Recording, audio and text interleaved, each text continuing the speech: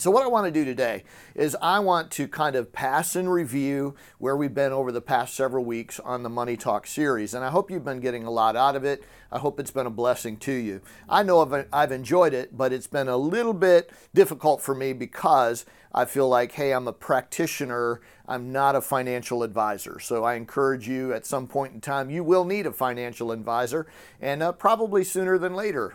It's good to get all the information that you can off the internet from solid people. You've heard the names, Dave Ramsey. There are other names out there that you can trust and you can listen to.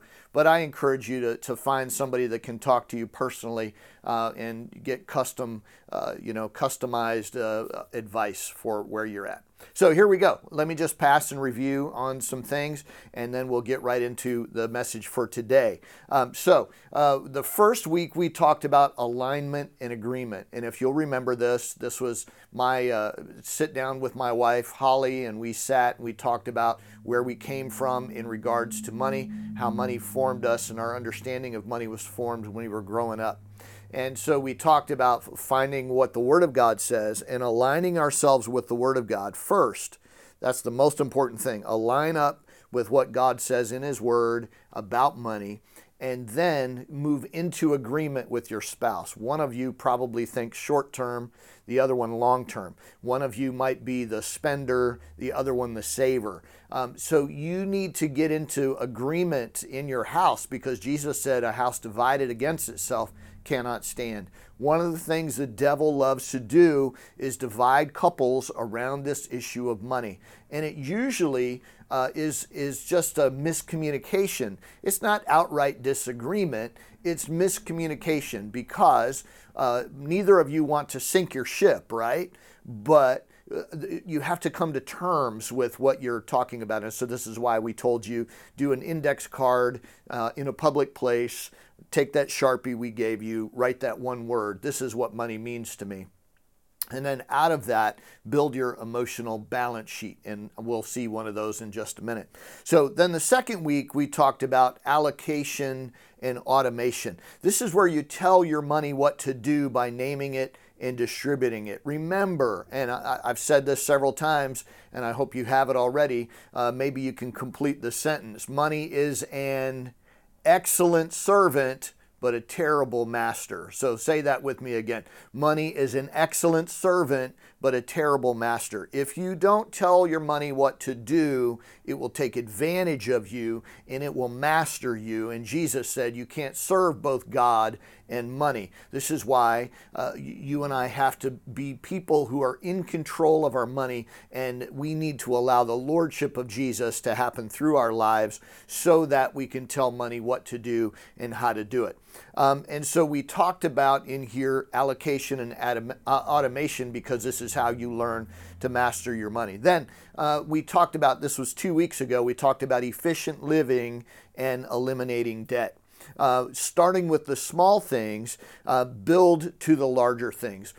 How do you take control of your money and live efficiently? That was the week of rice and beans, or if you get tired of rice and beans, you can have beans and rice. We talked about the importance of mastering the small things in your life, like food, and saying, how can I live the most efficiently? Don't consult your taste buds first.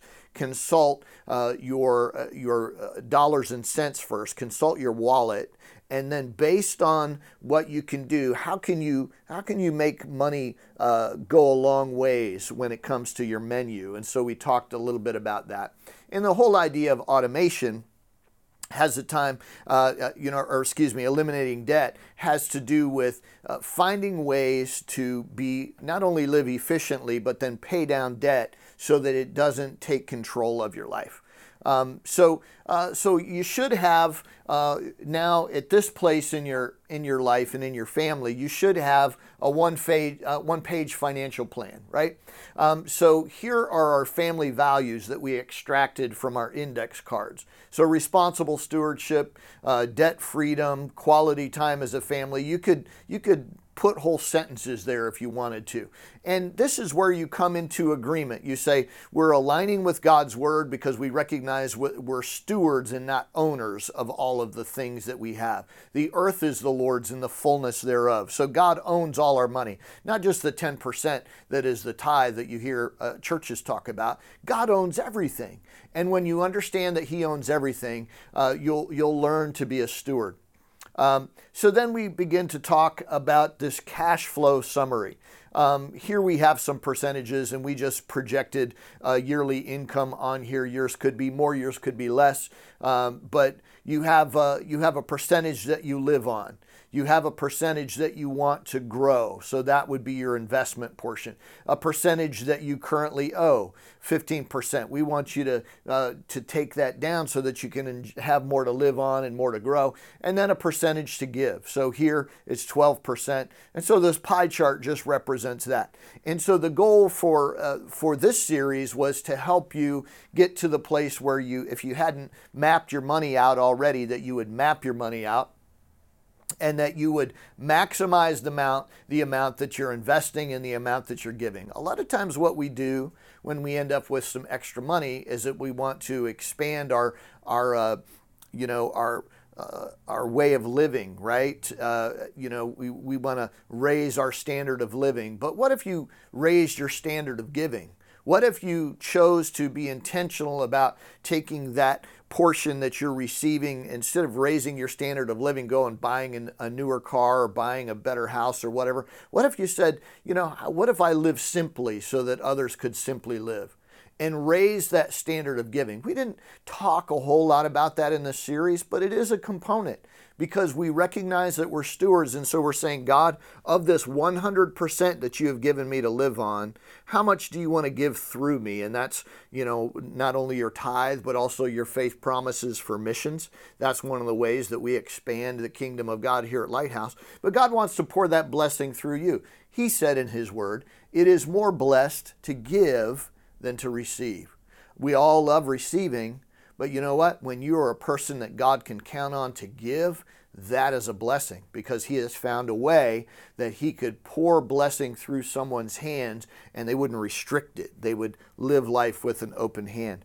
And so then you'd set your goals down here at the bottom. You have your goal and the status on debt freedom. We've started that, had the mortgage paid off in 12 years. See, it's a time-bound commitment. Maybe we're behind on that. Maybe we're on track with that. Complete the house projects, on track with that. So the goal is to help you to get to this place where you have a one-page financial plan so that you can start building wealth.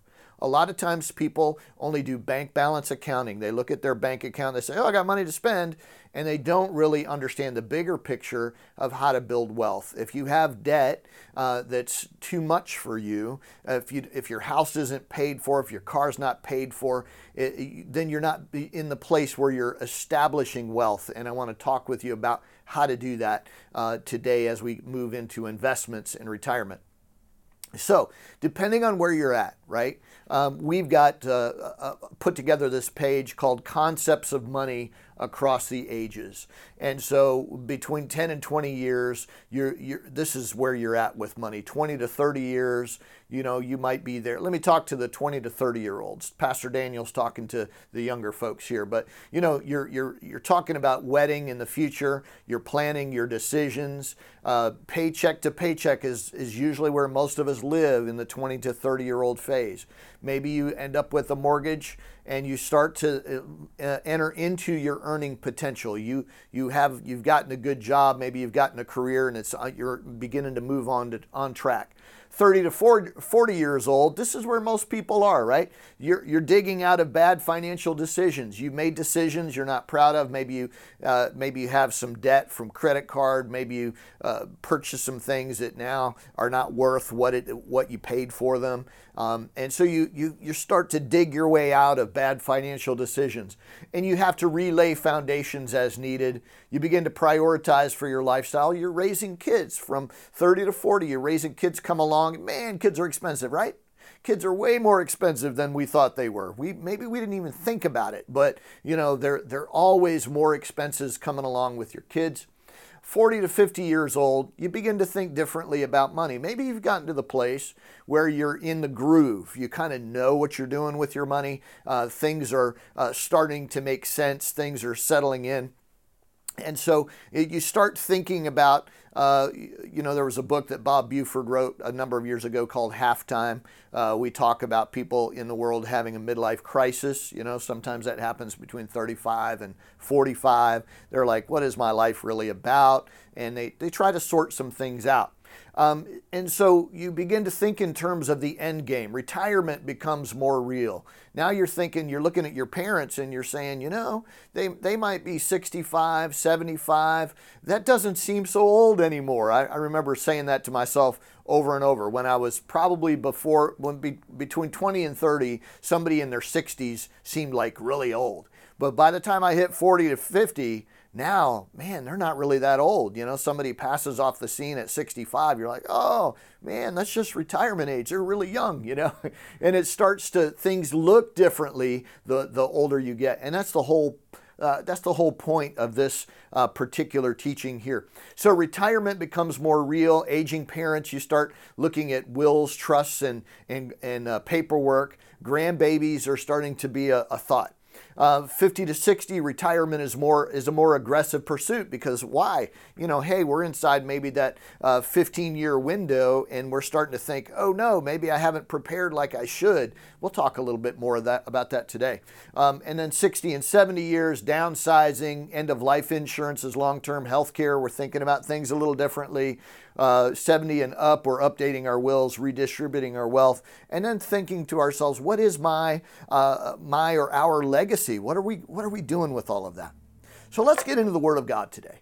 Let's talk about some things that we find in the book of Proverbs that every one of us needs to address. Every one of us needs to think about. This is why I love the book of Proverbs, because it hits you where you live at every age. The book of Proverbs, of course, the entire Bible is an ageless book, but the book of Proverbs is particularly important because we need to sow seeds of wisdom early on. You've heard me say it before. If you take one chapter from the book of Proverbs and you connect it with your day. So today, today as I'm preaching this for the first time, I'm recording it. It is the 4th of March. So if I took the book of Proverbs and I read through chapter 4 of the book of Proverbs, I could do one chapter every day, and there are 31 Proverbs and 31 days in the average month. And so then I would be taking in the wisdom of God. And the reason that this is so important is because last month I was a month younger than I am right now. And today we're going to talk about this issue of time, because time is the most important thing as you and I relate to money. Time can make your money work for you. Time can cause you to feel like you have less money and less time left. And so if we will take a hold of this understanding of what the Word of God tells us about wisdom as it relates to time, then you and I can make it work to our advantage. So in Proverbs chapter 6, would you read this out loud with me today? Proverbs chapter 6, verses 6 through 11. Go to the ant, you sluggard. Consider its ways and be wise. It has no commander, no overseer or ruler, yet it stores its provisions in summer and gathers its food at harvest. How long will you lie there, you sluggard? When will you get up from your sleep? A little sleep, a little slumber, a little folding of the hands to rest, and poverty will come on you like a bandit, and scarcity like an armed man. So the writer of Proverbs has huge understanding. This is Solomon, right? He has huge understanding of the whole world. God has given him amazing wisdom. If you know Solomon's story, you know that he was a young man when he became king. And he came to the Lord, and he didn't ask the Lord for wealth. He didn't ask him for riches. He didn't ask him for a lot of things that he could have asked God for. He asked God for wisdom.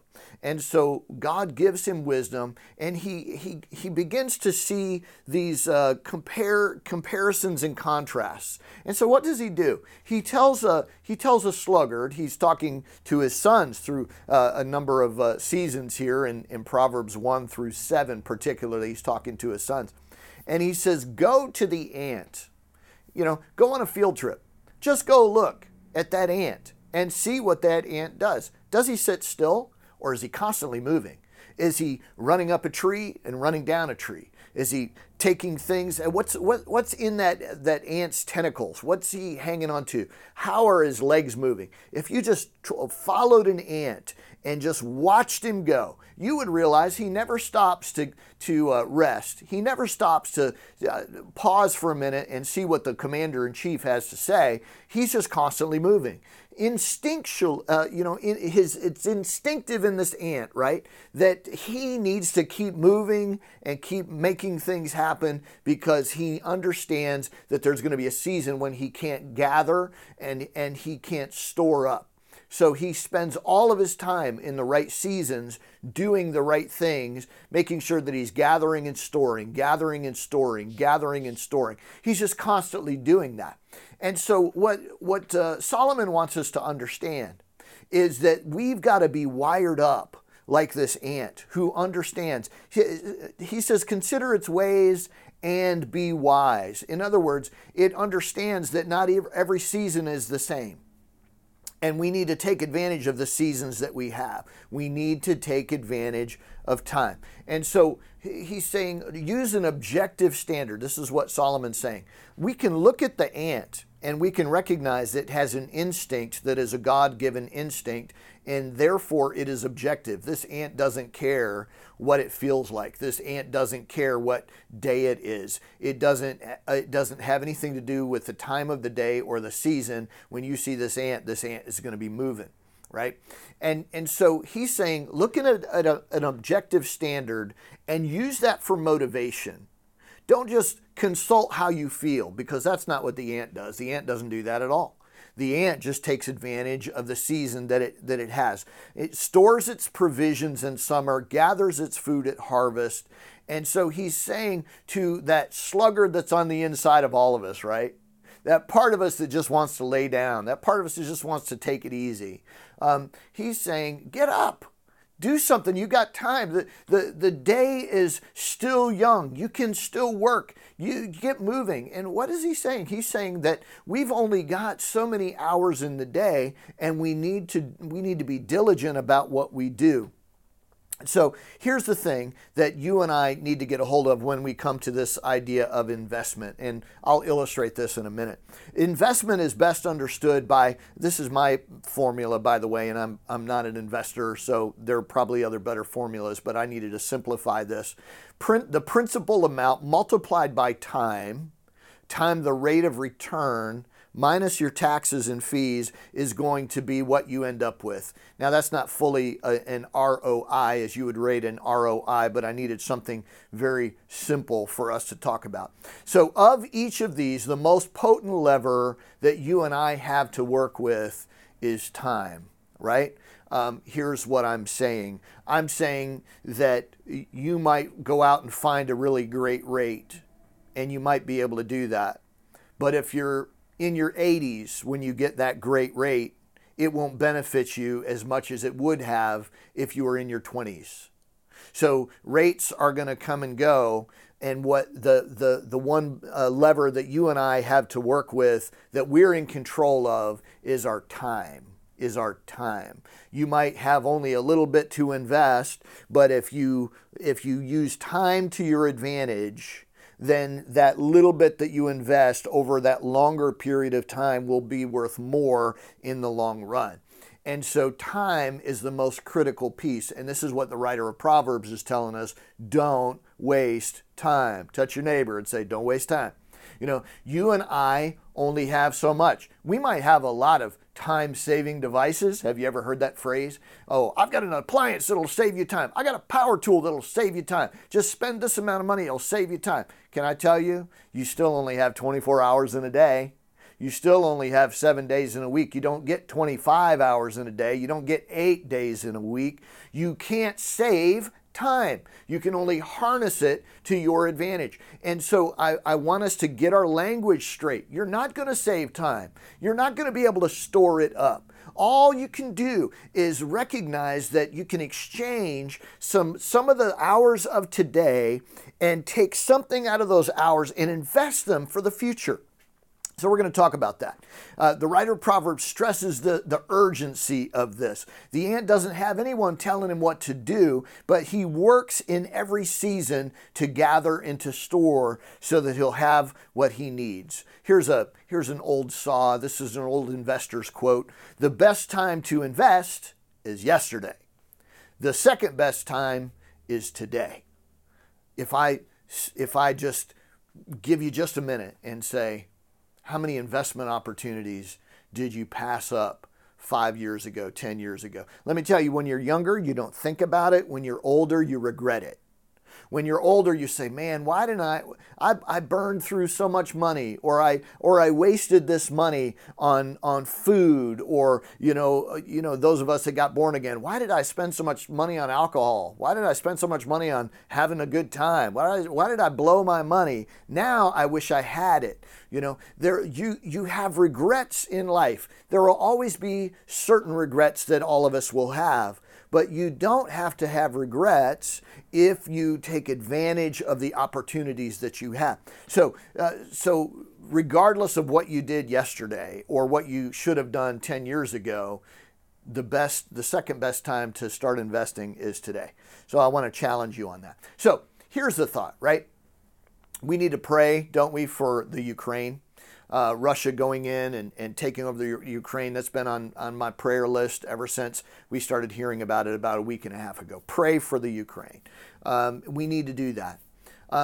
Every time you have one nation taking over another nation, you start to hear rumblings, right? The wars and rumors of wars. You start to hear the rumblings of World War III.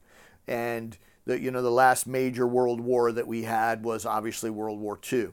1942 was a year of a lot of unrest as it related to World War II. The entire world was turned upside down. Here's what Warren Buffett says about 1942 when he made his first investment. He says, if you had invested $10,000 in 1942 in the market, now just think about this. Why would you take money and put it in something intangible that you cannot see, a stock market that could crash tomorrow in the year when our world was most turned upside down? Wouldn't you have invested in gold? Wouldn't you have invested in silver? Wouldn't you have invested in real estate? Here's what Warren Buffett said. In the year that was most unsure in our world's history, if you had taken $10,000 and invested it in 1942. Today, it would be worth $51 million. This was probably 10 years ago. So I think this was like at the 70-year mark or something like that. So $10,000 invested in the stock market in 1942, $51 million today. This is the power that time has. This is the power, the leverage that investing has in your life and mine. In a person's lifetime, $10,000 invested, $51 million later. So what I'm going to suggest to you as we talk through finances here is I'm not going to talk to you about this stock or that stock. I'm not going to talk to you about Bitcoin. I'm not going to talk to you about any kind of cryptocurrency, anything like that. The only thing I want to talk to you about in regards to investment is how to leverage your time. And I'm going to talk to you about what is known as an index fund.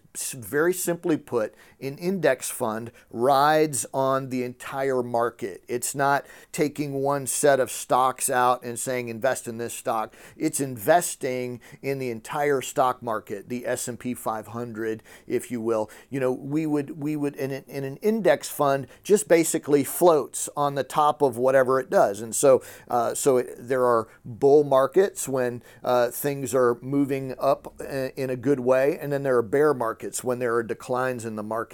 But money invested in the entire stock market is leveraging this thought that some areas are going to be doing poorly while other areas are doing well.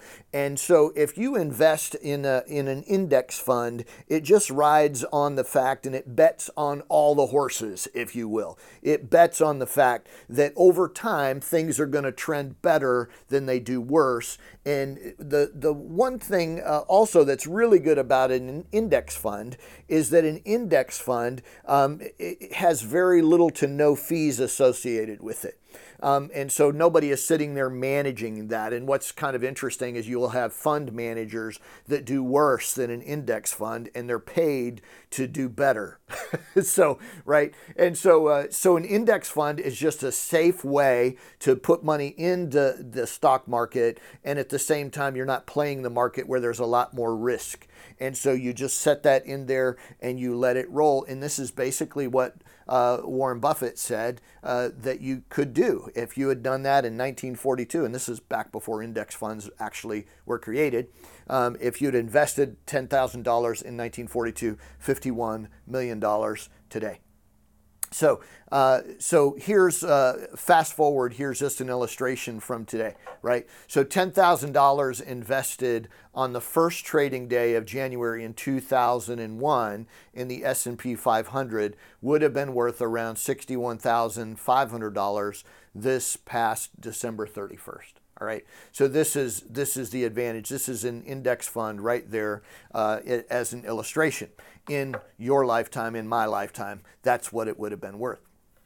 So I want to break this down a little bit more for you here, hoping that you can see that, but I'll just circle this up here. So what we have here is a length of time, 25 to 65. So 40-year span here on the bottom axis, and on the side axis here, you go from $0 to $2 million.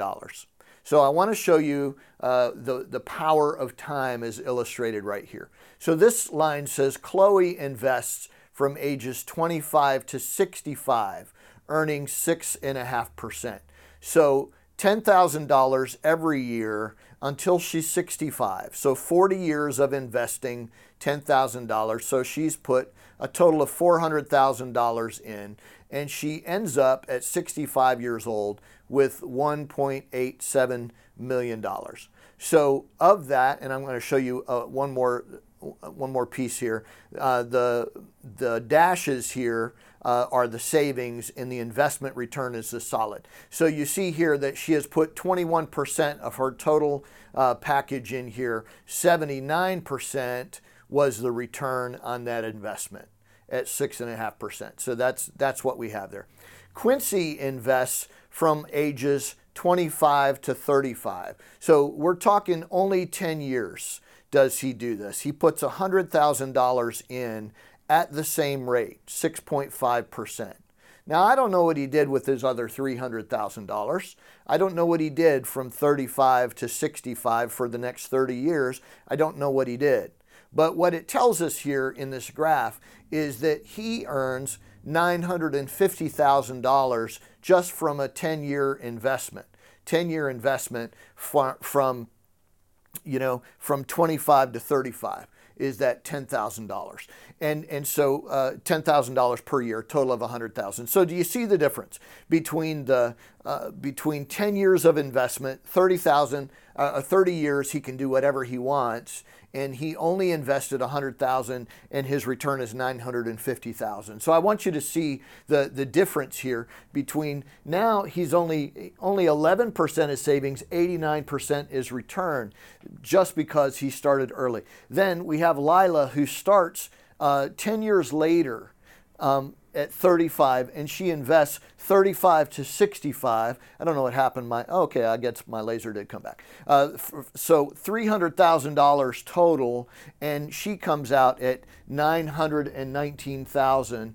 And so then we have Noah down here who invests, and this is a lower interest rate, but he puts $400,000 in And so he comes out even at the lowest yet. He starts at 25 and at 2.25%. So here we have a different term, different rate of return, and he ends up with $652,214 as a result. So what I want you to see from this is that time is the critical piece. This is why the writer of Proverbs says, don't be a sluggard. Go look at the ant and see how diligent he is, and take advantage of the time that you have right now. What you and I don't realize, and let me back up to this $10,000 invested. $10,000 invested just 20 years ago. Just 20 years ago. Look at the return on that. $61,500. That $10,000. What I would suggest that you do is, if you were to just look at that rate of return and then back it down. Maybe $10,000 is a lot of money and you're thinking right now, and you're saying, man, I don't know where I'd come up with $10,000. You know what? Plug it into the same span of time, same rate of return. Put $1,000 in there where that $10,000 is, and see where it would be today. Put $500 in there and see where it would be today. What you need to understand is, it doesn't matter the amount. If you leverage the amount of time, your money will work for you longer. And it's so critical for you and I to get a hold of that. Investing makes your money work for you rather than you working for your money. It allows you to work smarter and not harder. And so, if money is your servant, make it work for you. It's not breaking a sweat. You're not making it have a hard time sleeping at night, because you pushed it too hard. You're making money work for you. It's not you that's sweating. It's your money that's doing the heavy lifting. And if you'll leverage time on your side, get something going. Get something, if you have to, take out a part-time job or do some door dashing or do something to get your debt down and invest more. If you'll invest more, you'll be glad that you did. If you will learn to put a higher percentage of your money in investing, and then somewhere down the line, you'll be much better off. So it's so important for you and I to get a hold of this concept. I wish I had done it earlier. Let me tell you one of the regrets that I have, that I actually wrote about it, because one of the things I thought, okay, maybe I didn't do this, but somebody's going to listen to this little parable and they'll learn something from it. When Heather was first born, I think she was maybe only about 6 or 8 weeks old. We were out with a guest minister. I was on the staff, and Pastor Erickson wanted the staff to listen to what this guest minister had to say at lunch. And he comes over and, just being very kind, and said, she was a beautiful baby, right? Of course she was. But he said, oh, what a great baby. And then the next thing he did was look at me right in the eye and say, I won't even tell you who it is because you would know. It's okay. He looked at me right in the eye and he said, son, I want to tell you something. Babies are expensive. I'm like, hello? He said, do you ever wonder that diapers were going to be so expensive? I was like, no, I had absolutely no clue. Here I was, I don't know, 20, I guess I would have been 25 years old. Had never thought of how expensive a diaper was. Didn't think about wipes, didn't think about anything baby related, right? And this is why we have baby showers, right? To get you a head start. He said, let me tell you something. He said, you're never going to have quite enough money for your kids. You're always going to need more. He said, but let me let you in on a little secret. He said, as soon as she comes out of diapers, don't just act like you still have to pay for diapers, because let's face it, you didn't know how much diapers were going to cost, and you found the money. As soon as you found out that little tyke needed diapers, you found the money for those diapers, and you've been paying it every month. And you're going to continue to pay it until she comes out of those diapers. What I want you to do is act like from here on out that amount of money that you've been paying for diapers is not in your budget. And just go ahead and put it in an account. Put it in a savings account, put it in an investment account. And that's a good start for a college fund right there, as soon as she comes out of diapers. And I took that and I thanked him and I appreciated it. But did I act on it? No. You know, I was so happy when Heather came out of diapers. I don't know, it was probably like at that time, probably $60 or $80 a month. It's much more now today. You know, diapers, to keep a child in diapers. I mean, some of you sitting there, you already know what it is. You know, you could probably tell me to the penny. I did a little teaching a few years ago, and I put it, I have it on PDF. I never published it, but I called it My Preschooler is a Millionaire. And it's based on this concept that if you took the money that you were spending on your child for diapers and formula and whatever, I think it was probably when I did the teaching, and this was a few years ago, I think it was about $150 a month, $175 maybe. It's higher today. And if you took that money, and if your child is in daycare or preschool, and I happen to know what those numbers are, it's much, much higher, and you take that number, and then as soon as a child comes out of diapers, you take that number and you begin to invest. You know what's amazing about it? The idea of My Preschooler is a Millionaire takes this idea of time and backs it up even further. So instead of where we had, let me back it up, instead of Chloe, I like Quincy better because he only does it for a short term. Instead of waiting until Quincy is 25 to start investing that $10,000 a month or $10,000 a year, what if you backed him up to 3 years old? What if you took a preschooler and started investing for their retirement when they're 3? What if you took that money and you used it as a teaching tool so that when your child was 5 and they actually had an account in there with their name on it, and you could show them how it had grown from the time they were 3 to the time they were 5. And now they have their own little bit of money, and you can start to talk with it. Because can I tell you, money has a lot of shame and embarrassment connected to it if you've made mistakes with money. You got to get over that. You got to get on the other side of that. You got to get free of that because the devil's using it to drag you down. So get on the other side of shame when it comes to money. Everybody's made mistakes when it comes to money. Don't let it stop you from teaching your kids the right way. Don't let it stop you from sitting down with your kids and saying, you know what? This is how you handle money. This is how you do it. Make sure that they're saving. Make sure that they're investing. Make sure that they're tithing. Make sure that they understand money is a what? An excellent servant, but a terrible master. And at 5 years old, you can teach them how to tell their money what to do. And you begin to teach them. And so the whole concept of My Preschooler is a Millionaire is that if I start my child, I start a retirement fund with diaper money, I can make them a millionaire by the time they're 62 years old. And they wouldn't have had to add hardly anything to it, if anything, because it rides on in that index fund right on the top of the market. Retirement is the hardest nut to crack. We'll talk about it here in just a minute. Retirement for an American is probably the hardest nut to crack next to health insurance. Health insurance is getting to be a big deal, right, in our world. But if you start early, it'll cost you less and help your child more if you will start them right as soon as they come out of diapers. You set up that index fund and you get it going in the direction. Will they be able to add to it? Absolutely, they'll be able to add to it. Don't let them touch it.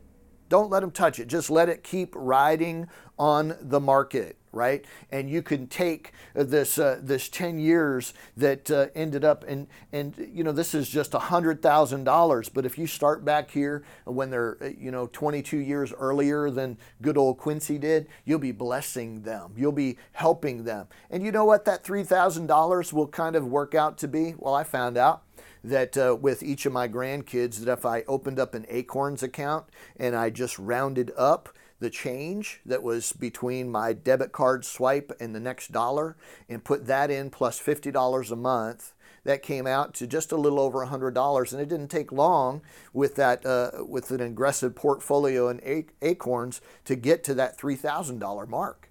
And so you can do something as a parent or a grandparent with spare change. It doesn't even have to be diaper money, right? And you can start that investment process. What am I doing? All I'm doing, I haven't talked at all, hardly at all, about an interest rate. I haven't talked about that. I just talked about leveraging time, because time is the thing that we can't get back. Time is the thing that we have less of today than we had yesterday. You can always get a better interest rate. You can't get any better time, right? So you and I have to leverage time. So critical, so important. So here's Proverbs 13:22. A good man leaves an inheritance for his children's children, but a sinner's wealth is stored up for the righteous. Here's what I want you to see. The wealth of the nations is in the generations. What God invested in your life, He wants you to pass on to the next generation. And where the devil beats us up is that he divides and separates the generations. He gets the grandfathers not talking to the fathers, or he gets the fathers not talking to the sons, and there's a breakdown. The reality of wealth acquisition comes from wisdom. You and I need to understand that God sees the end from the beginning, that wisdom is the principal thing, therefore get wisdom. That the writer of Proverbs understood that in order for you to hang on to your money at all, you're going to need wisdom. If you don't have wisdom, it's going to burn right through your hands. It doesn't matter how much money you make. It only matters is do you have the wisdom to know what to do with it when you have it? And if you don't have the wisdom, let me tell you what's going to happen. This is a good man leaves his inheritance for his children's children, but a sinner's wealth, that, in other words, one that doesn't use wisdom, is laid up for somebody who's going to learn how to handle it. It's just going to go right through the hands of that person that doesn't know how to handle money, and it doesn't matter how much they make. They're going to be back to zero tomorrow and probably negative. So you and I need to learn to take what God has given us and to manage it well, to do it well, to handle it well. How do I go from poverty to paid vacations in one generation? By investing for myself and for my children. It really comes down to it. How can you do that? How can you move from a poverty mindset? Because really poverty is a mindset that, whatever I do today, I'm laboring for it and it's all I'll have and I've got to work for myself. No, your Heavenly Father gives you everything richly to enjoy, but enjoy it within limits. Don't overspend yourself. Take what God has given you and then command it to do what it's supposed to do. Command it. Take that first 10%, give it to the Lord. Take the next 10% and put it and invest it. You say, Pastor Ken, I can't invest 10%. I'm having a hard time even coming up with the idea of giving 10%. Can I just tell you, if you'll trust God with that first 10%, He'll bless the other 90. It'll go further than you ever thought possible. And then what you're going to do is you're going to knit yourself into the body of Christ, because there are people in this church that have amazing wisdom when it comes to wealth on how to build it. And it didn't come to them because somebody handed them a big check. It came to them because they learned how to eat rice and beans, and then beans and rice the next day. And they learned how to manage money, how to live efficiently, and to eliminate debt. They learned how to allocate and how to automate. They learned how to invest and how to set themselves up for retirement. And you need to talk to people like that. They are wealthy not because they have lots of dollars and cents, but they're wealthy because they have a lot of wisdom and they're sitting right around you. I know them. I know their stories. Can I just tell you, Lighthouse, we have one another. We are never to be jealous of one another. We are to be jealous for one another. We are to be people that help others do what it is we wished we could have done, and always looking forward to that next generation and saying, you know what, God's taught me some things. Let me impart it to you. Let me share it with you. So I don't know where you're at. You could be in the 10 to 20-year-old phase. Find somebody that's older than you, that's looking at what they're going to do with their legacy, and they can impart some wisdom to you. You say, well, maybe they'll give me some greenbacks too. Well, let me tell you, if you don't get the wisdom that they got, those greenbacks would be gone before they turned their back. You need the wisdom of God in order to learn to manage money. And that's what this whole money series has all been about. Get yourself free from the love of money. Get yourself free from debt. Get yourself into agreement with your spouse in your home. And watch what God will do in your life. Let me pray for you today. and then we're going to close. Father, in the name of Jesus, I thank you for those that have been walking through this series and understanding what it means that money talks. Lord, that they've been taking a hold of this and they've been gleaning it. And Lord, they've been learning to eliminate debt and live more efficiently. They've been learning how to allocate their funds. They've been learning how to put money aside for those days when things were going to be scarce. Father, I pray your blessing on your people. I pray, Lord God, come on, just lift your hands right now. I pray right now in the name of Jesus that your blessing would abide on your people. That, Lord, that they would be blessed financially like never before. They would put you first. They would get into agreement in their house so that you can bless them, because a house divided cannot stand. God, I pray that marriages would be changed because of this series, because of the walking out of the truth of the Word of God in their lives. Father, I pray that we'd have a sense of urgency about our finances, Lord God, to do more with them than what we ever thought possible. Father, I pray that wisdom would be imparted to your people today and in the days to come. We thank you for it right now. In the name of Jesus, we pray. Amen and amen. Hey, God bless you. I'm looking forward to seeing you real soon. And don't forget, God's got good things in store for you. He wants to bless your life. And I want to be there to see it. God bless you. Have a great day.